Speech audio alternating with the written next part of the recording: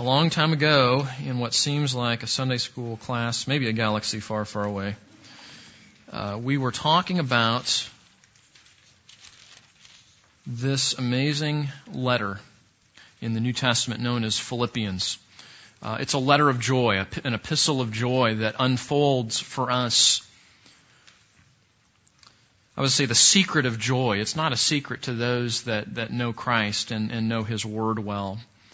But it is something. It seems like the last month I've had at least a dozens of conversations with people that are seeking joy in all the wrong places.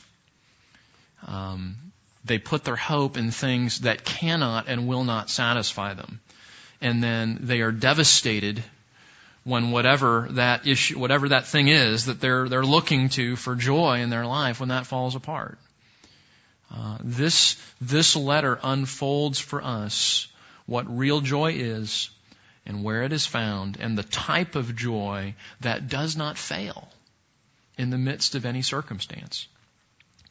We are in a section of Philippians that is really holy ground, if you want to think of it like that, because what has happened, as we have talked about this in weeks past, and we'll review and bring you up to speed, but just a little bit of a context lesson here.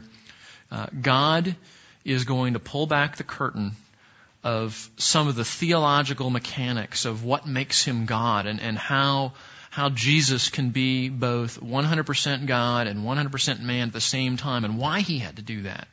And He's going to allow us to see a little bit behind the theological curtain as we marvel at the wonder of who God is, what He's like, what He's done.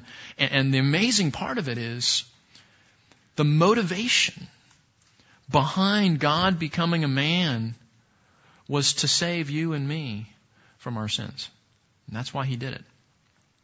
So, without further ado here, where have we been over at least the last couple of weeks when I was teaching? Appreciate Jack and Lee and the others that have filled in, David Gibson. Let's just kind of remember where we've been, and that will bring us up to speed in Philippians chapter 2 today. We looked at several scriptures. The first one that we looked at, and this is where we'll start today, just by way of review in your notes there, is Philippians chapter 2. And this is the section that we're looking at, and Lord willing, we'll get through, at least in part, this morning.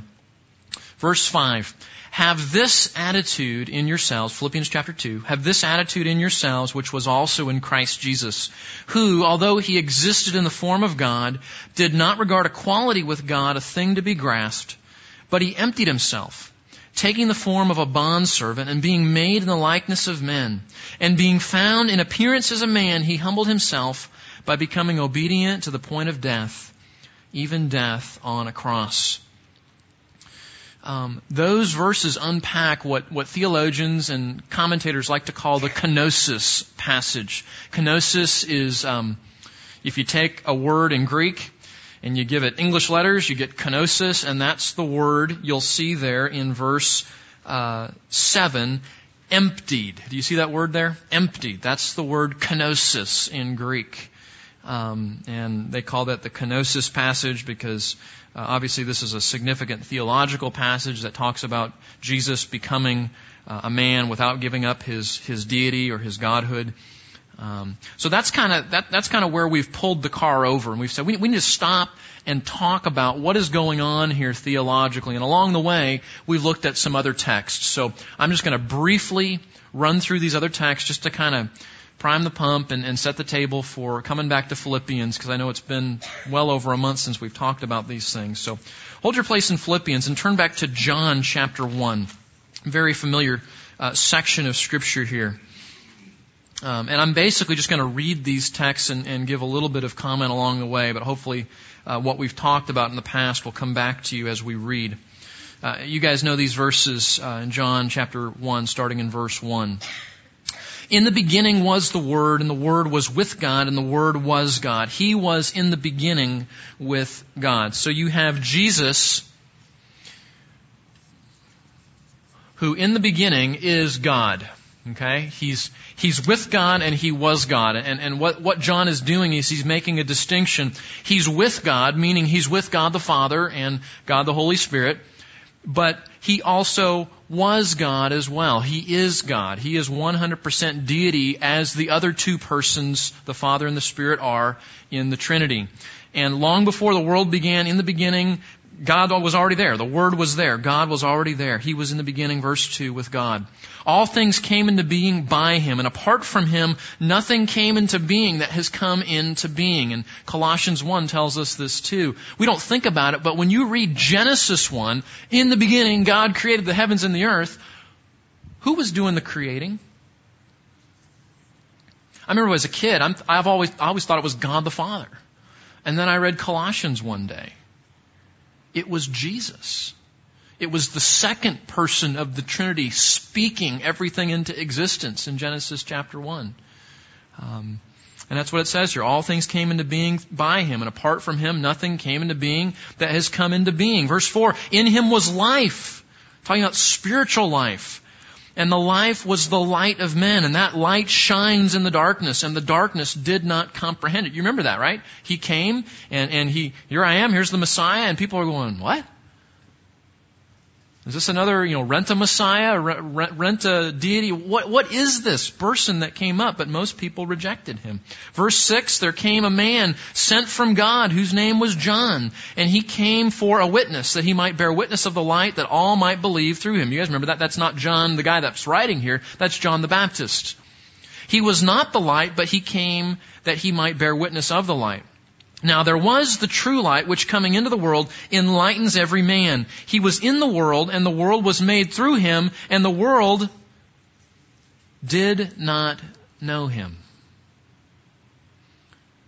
He goes on to say, He came to His own, talking about the Jewish people, and those who were His own did not receive Him.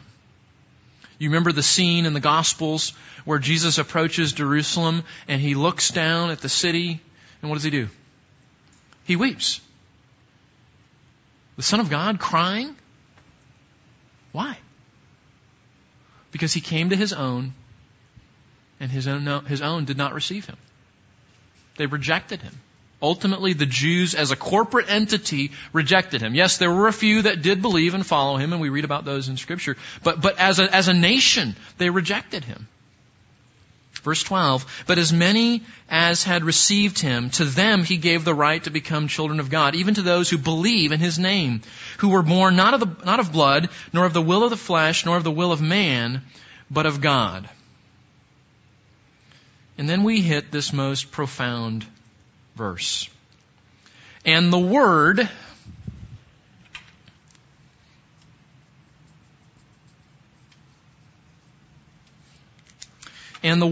Jesus, the second person of the Trinity, and the Word became flesh, and He dwelt among us.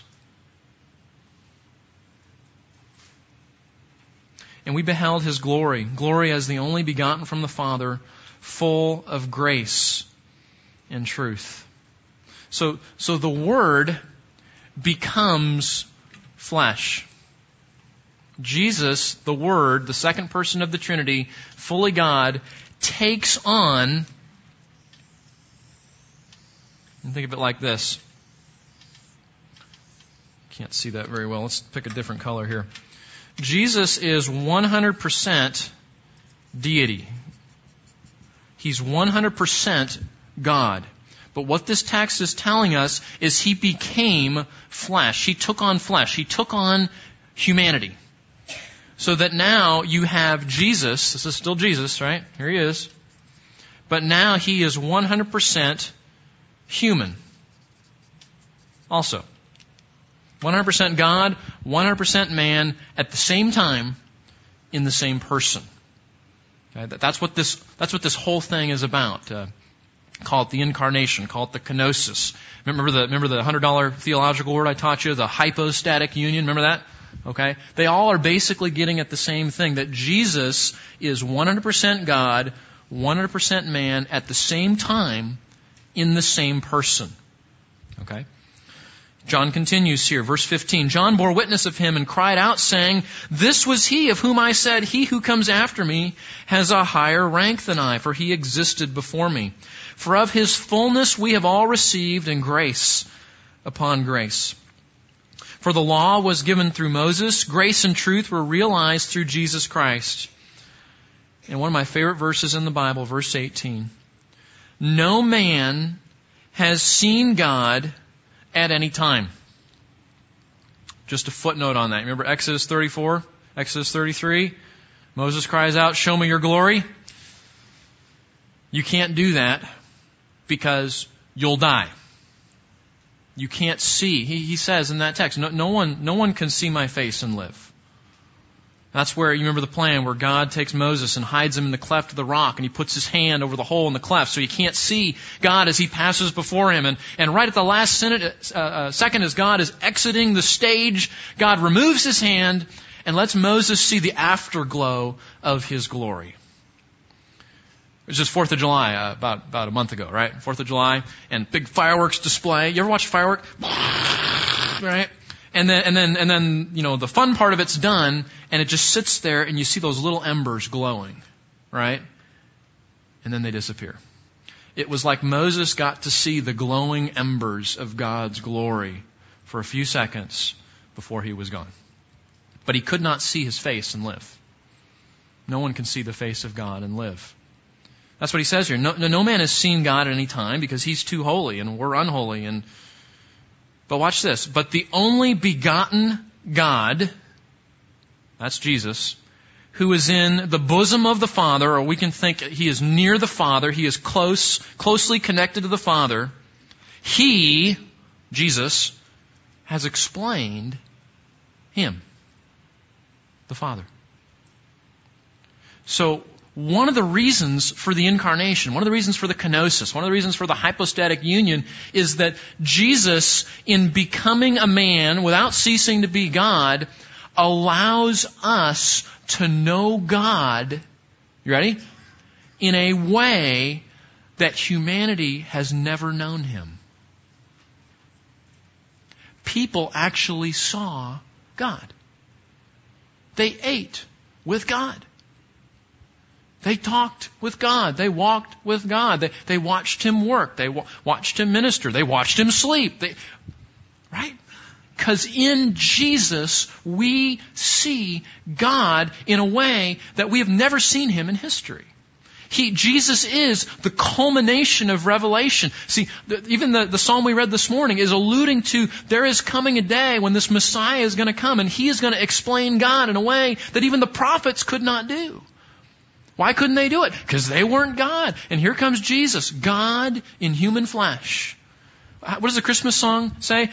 Veiled in flesh, the Godhead. Oh, come on, guys. Hark the herald angels. Right?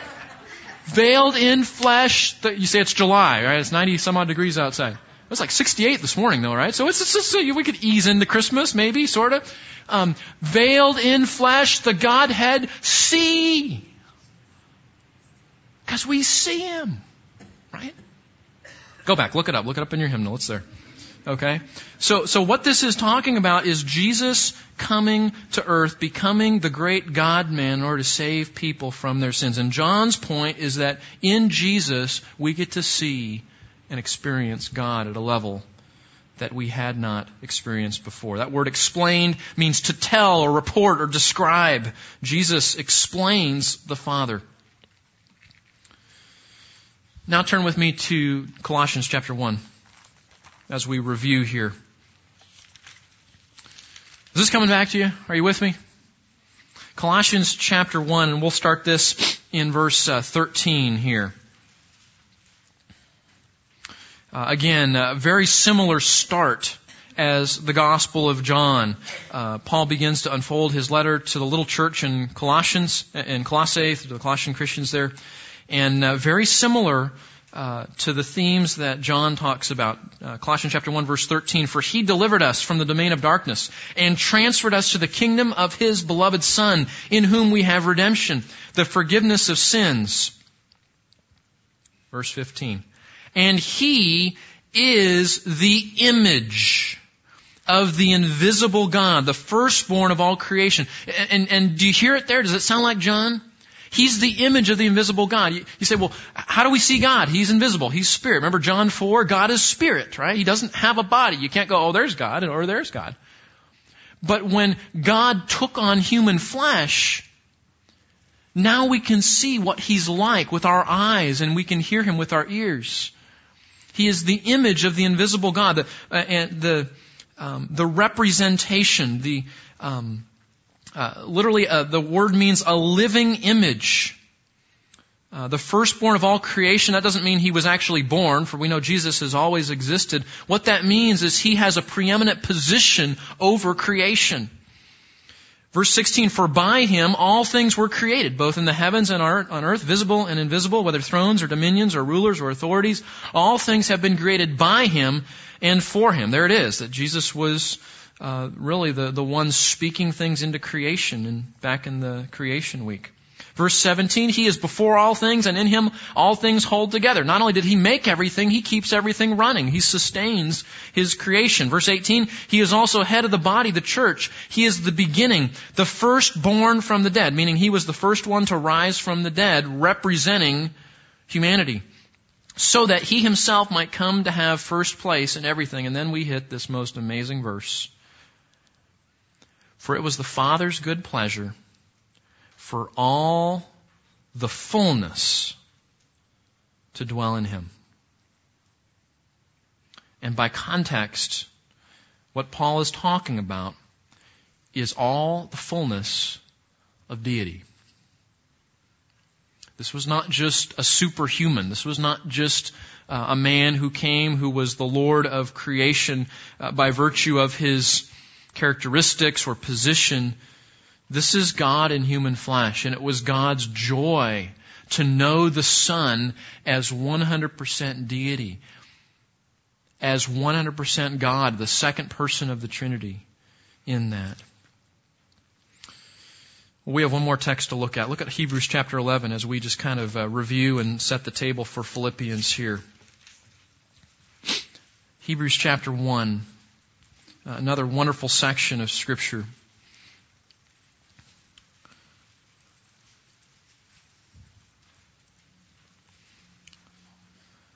God, after He spoke long ago to the fathers and the prophets in many portions and in many ways, in these last days He has spoken to us in His Son. Do you hear the culmination there? In the past, in the Old Testament, God spoke through all sorts of ways. Prophets, miracles, signs and wonders, visions, dreams, right? All those different forms of revelation. But all of those converge in the Gospels.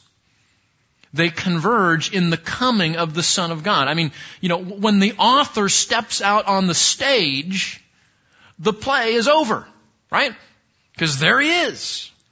And all of these forms of revelation were pointing to and preparing us for and leading up to God coming in human flesh. He is the pinnacle of revelation. That's why we don't wait for God to give additional revelation. Once Jesus comes, that's it.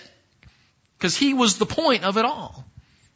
So God spoke in many portions in many ways. Verse 2, in these last days He has spoken to us. And really the emphasis of the text is He's spoken to us once and for all, or finally, in His Son, whom He appointed heir of all things, through whom also He made the world. Notice all three of the authors, John and Paul and the author of Hebrews, have noted that Jesus was the Creator. Interesting. Verse 3, and He is the radiance of His glory and the exact representation of His nature. The radiance of His glory literally means the brightness, the reflection of His glory. That if you could imagine, well, maybe you've done this before. Maybe you're driving down the road, and it's real early in the morning, or it's around sunset, and you look up in your rear view mirror, and you're met with blinding light. Because the sun just happened to be lined up with your mirror. Right? Jesus is the exact representation of that glory. He is a perfect reflection of the radiance that emanates from the Father. We see, remember what John said? We have beheld His glory, right? We've seen the glory of God in Jesus. And the writer to Hebrews tells us even more. He is the radiance of His glory. He is the display, and I just get caught up in the language here, but He's the brightness, He's the display, He's the radiance. And furthermore, the writer tells us, look back at the text there, He is the exact representation of His nature. He is, according to the writer of Hebrews, deity. He is of the same nature, the same substance. In fact, this is where we get the word hypostatic. It means nature or essence. Jesus is of the same essence or the same substance or the same being as God the Father and God the Holy Spirit. He's made out of the same stuff, even though we know God doesn't have stuff in Him. You know what I mean? Right? Same nature. Okay, and the exact representation of His nature. And I love this. How does the world run every day? Answer, end of verse 3. Because He upholds everything by the word of His power. I don't know if you picture God as sitting on His celestial lounge chair, looking down and watching all that He made just continue to carry on in some sort of, we wound up the clock and now we let it run kind of thing. But that is not the picture of the God of Scripture. He not only makes it, everything in the universe, but He actively sustains it. And this verse tells us He sustains it by His word. So I don't know how you picture this, but I would think of heaven of being a place where you're hearing the voice of God all the time as He runs His universe. That's pretty cool. That's not why we're here, but that's pretty cool.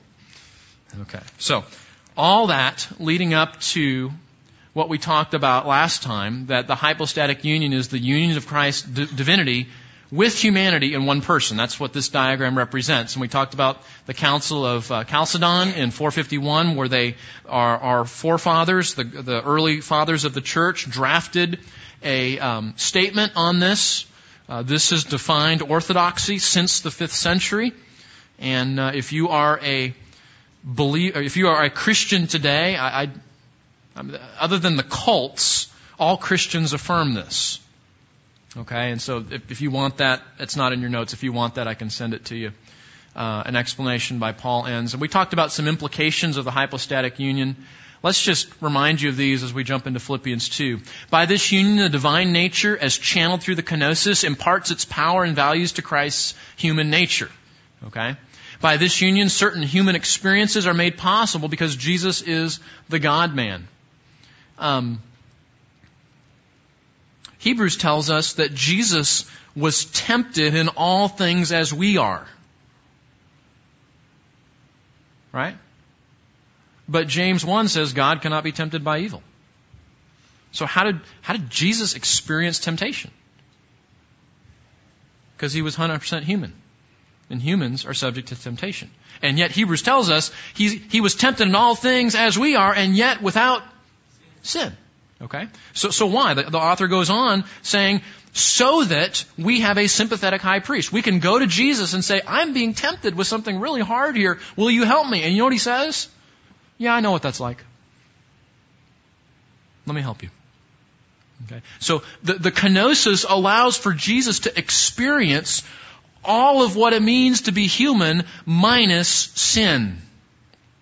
So that He is able to come to our rescue, so that He is able to stand in our place, so that He is able to be our substitute.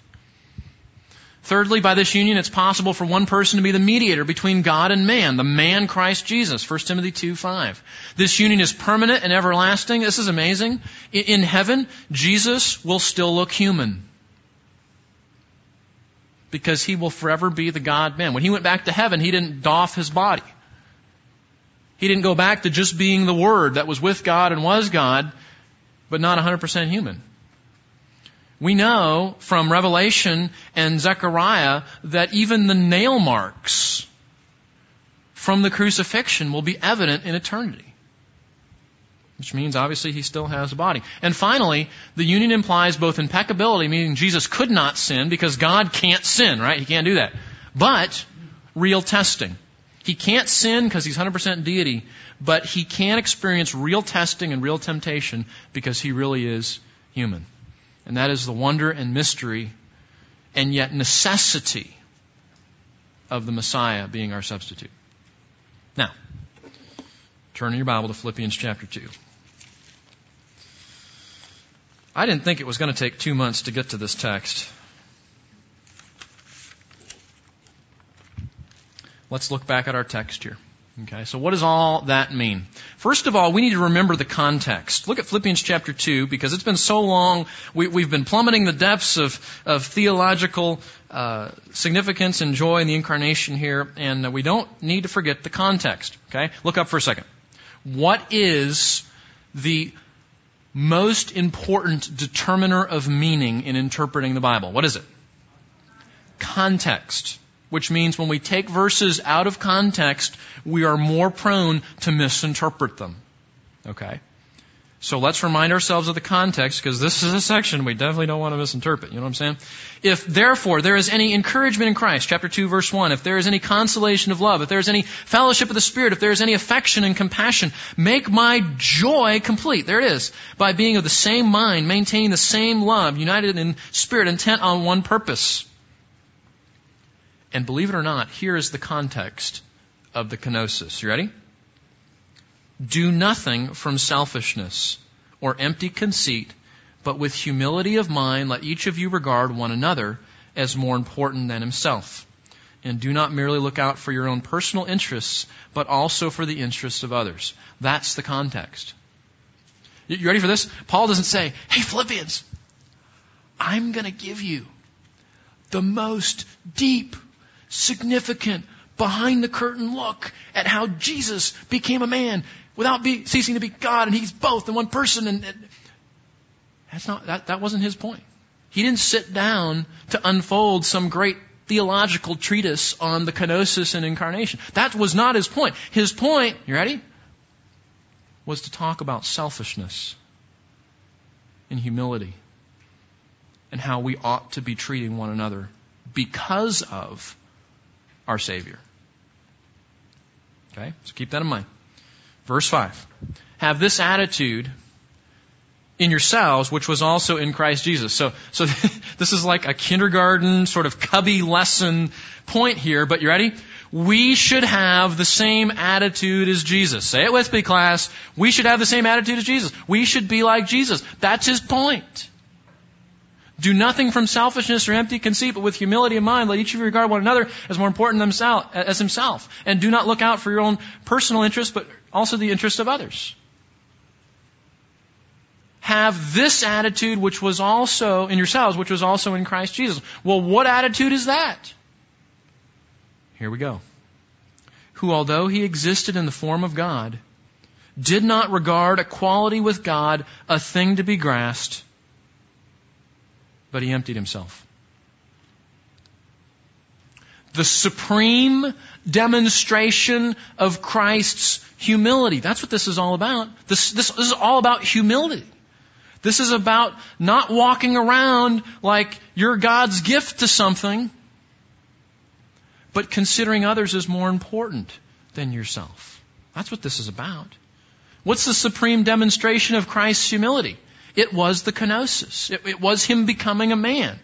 Follow me on this. Follow Paul's logic. Though he existed in the form of God, all that means is Jesus is God. Okay? Any questions? Good. All right.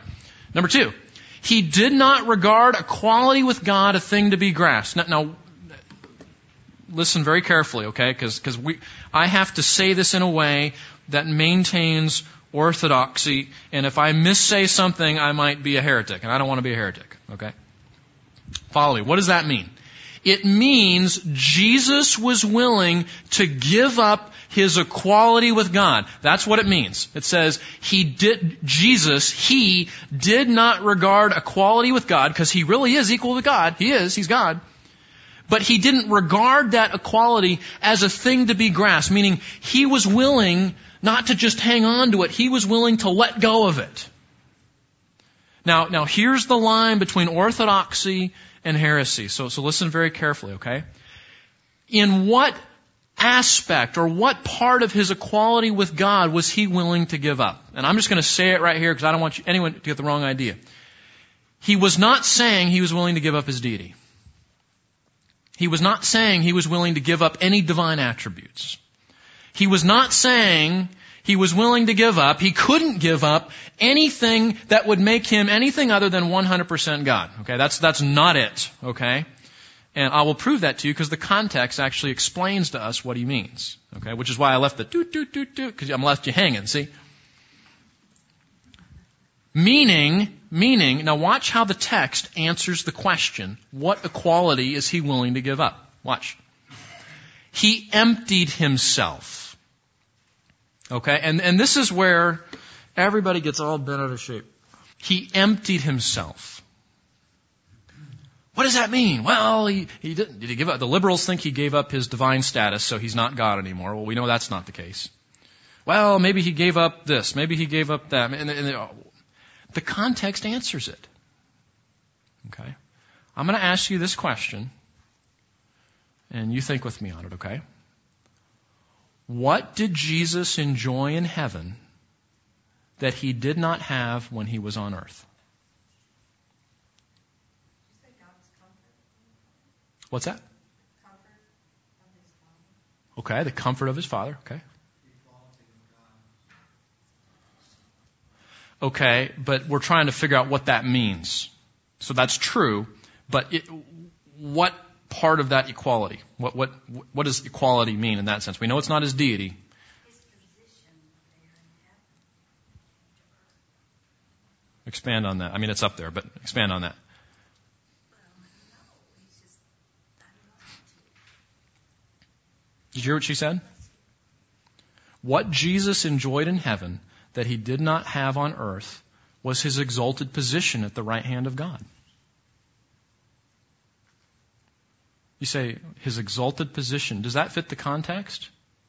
Sure it does. Because he's humbling himself. He's condescending. He's becoming, as the text is going to tell us, a slave. A man. He empties himself, not of his deity, not of his glory, not of any of those things. He's giving up his exalted position with God the Father. That's what he's doing. And interestingly, we'll talk about this next week. It was fun to trace through the Gospels and find all the places where Jesus says, when I go to my Father someday, at the ascension, what's going to happen? All the texts say it. He ascended to the right hand of God. And at the ascension, he regains that position. Do you see it? He doesn't empty himself of his glory. He doesn't empty himself of his deity. He doesn't give up any of his divine attributes. What he's emptying himself of is that exalted position in order to become a man in our place. Watch this. The grammar actually answers what the emptying is. And this is where I said context is so helpful. If you could look at this in Greek. Sorry, I'm digressed to a little grammar lesson. He emptied is the main verb. Okay? And then he gives 3 participles or 3 explanatory phrases that tell us what emptied means. So we're not supposed to sit there and go, what does empty mean? Let's see. Maybe it's this. Maybe it's that. No, the grammar answers the question. Because he gives 3 phrases that follow that explain what emptying is. Phrase number 1, taking the form of a slave. Your Bible says bondservant, but if you've heard MacArthur's message, if you've read his book, you understand it doesn't really mean bondservant, it means slave. He empties himself, he gives up that exalted position to take the form of a slave. Okay, that's the first thing it means. Second phrase, being made in the likeness of men. Jesus took on human nature. That's what it means. He came to earth to take on human nature. And thirdly, he was found in appearance as a man. Do you see those three phrases? Those three phrases grammatically explain what emptied means. Are you with me on that? Flashbacks to 4th grade grammar class? Anybody? Okay, that's what it means. Being found in appearance as a man means that when Jesus became a man, it included the outward form of human nature. In other words, a human body. He didn't have just a human nature like whatever makes you and I tick and we have that nature. Yeah. But he also took on a body. So he was found in appearance as a man as well. Okay? So you guys with me on that? Any questions on that? Okay, what does emptied himself mean? It means he gave up his exalted position with God the Father in order to take the form of a slave, being made, take on human nature, including a human body. And just in case you missed it, he did not give up his deity or any of his divine attributes. Okay? Let's stay out of heresy land here today. Now, let's move on. It says, being found in the appearance of a man, verse 8, watch this, he humbled himself. See, that's it. It's Jesus humbling himself. He's condescending. There's a great text, I think it's in Isaiah, that says, though God is high and exalted, he associates with the lowly. He's exalted and he condescends. He's in a great position of authority, but he hangs out with us. You see that? That's the type of God we serve. That is who God is. That his exalted glory and position and godness does not keep him from stooping down and dealing with people. Not just dealing with people, but actually becoming one. He humbles himself by becoming obedient to the point of death, even death on a cross. So he humbled himself by becoming obedient to death, even death on the cross. This was, number one, the ultimate act of humility, was it not? The ultimate act of humility, the most amazing display of humility that we've ever seen in time is the Son of God dying in the place of sinners. Would you agree with me on that? There is no other display of humility where someone says, yes, I have this position, but I'm going to set it aside so I can go down, take on human flesh, and not just take on human flesh, to stand in the place, to live the life they should have lived, to go to the cross, to be the substitute for sinful humanity, so that by my death, sinners could be free. That's humility. Humility is not just, I don't brag as much as I used to. Humility is a fundamental willingness, in this case, to die for your enemy.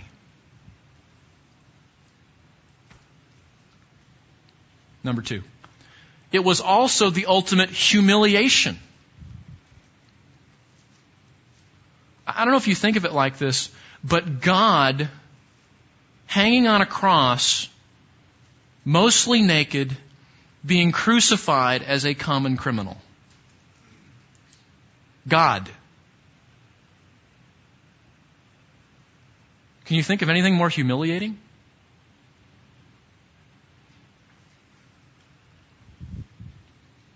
And finally, it was the main reason Jesus became the God-man. What on earth would motivate God to do that? Well, we learned it when we were this high. For God so loved the world. The motivation for Jesus to leave the right hand of the Father, to descend from that throne, as it were, from that exalted position, to become a man, to become a slave, to submit himself to the mistreatment, to the insults, to the beatings, and finally to crucifixion as a common criminal. The motivation of God in all of that was He loved us. And He did not want to leave you or me in our pitiful, sinful condition, even though we deserved it. It was the reason that Jesus became the God-man. The atonement. Now, I want you to think of this, okay? We sing this in songs. We've known this for years. But think with me about this, okay? Think. The atonement. Now, what's atonement? Atonement is all of the work that Jesus does to reconcile us to God. His life, His death, His resurrection, okay? The atonement required that Jesus be both a man and God. I'll put it most simply. If Jesus didn't do this, we die and go to hell. There was not another way. He had to be a man in order to take our place, right? But He had to be God in order to do it perfectly. All that stuff in the Old Testament, the lamb has to be spotless and it can't be sick and it can't be diseased. What is that all about? The sacrifice has to be perfect. And the bad news is none of us is good enough to stand in that place. So God becomes a man to stand in our place. So here you go.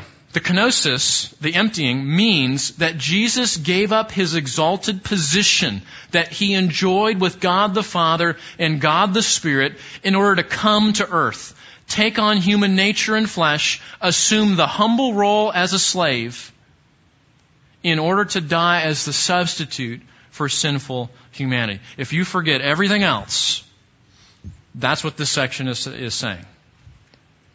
Jesus gives up His exalted position that He enjoys with God the Father and God the Spirit in order to come to earth, take on human nature and flesh, assume the humble role as a slave in order to die as the substitute for sinful humanity. And we sing with the hymn writer, "Amazing love, how can it be that Thou, my God, would die for me?" But before you close your Bible, we got to remember one very important thing. As we stand in awe of what God has done for us in Christ, and we should. If you're not standing in awe of what Paul just told us, read it again, because you missed it. What's Paul's point in telling us all of that?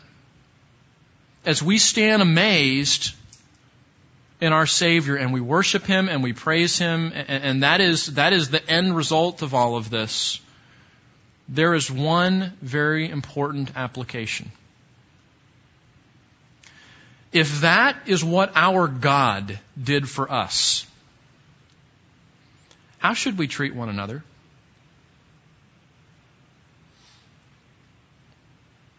God had the exalted position and gave it up to become a slave, to consider others as more important than Himself, in the ultimate way by dying in their place. We think we have an exalted position, but it's delusion. We think that we stand in a better place. We think that we're better than our friends and others and sinners, but we're not. He actually is exalted and gave it up and humbled Himself to that extent. So if we are Christians, if we are little Christs, if we are His followers, how should we treat one another? What does He say? What does He say? Yeah, and walk humbly with our God. What does He say? Have this attitude in yourselves as was also in Christ Jesus. That's the challenge. Let's pray. Father, we can't say much more than amazing love. How can it be that Thou, our God, shouldst die for Thee? Lord, we love You, and we stand in awe of this amazing display of who You are. That though You are high and exalted, that You associate with the lowly. Though You enjoy that position, You came as a slave to live in our place, to die in our place, also that we could have a relationship with you restored and enjoy that eternal position with you forever. Father, as we stand in awe of who you are and what motivated you and what was involved in our salvation, might we see the all-important connection that Paul wants us to see between who you are and what you've done and how we ought to treat one another. Lord, might we, with Christ in our minds and with our eye on the kenosis, would you grow us, stretch us, cause us to repent this week of ways that we are exalting ourselves, walking in pride and conceit. And Father, might we humble ourselves, remembering our Savior, and treat one another as you have treated us. Lord, give us the grace to follow in your steps, we pray in Christ's name. Amen.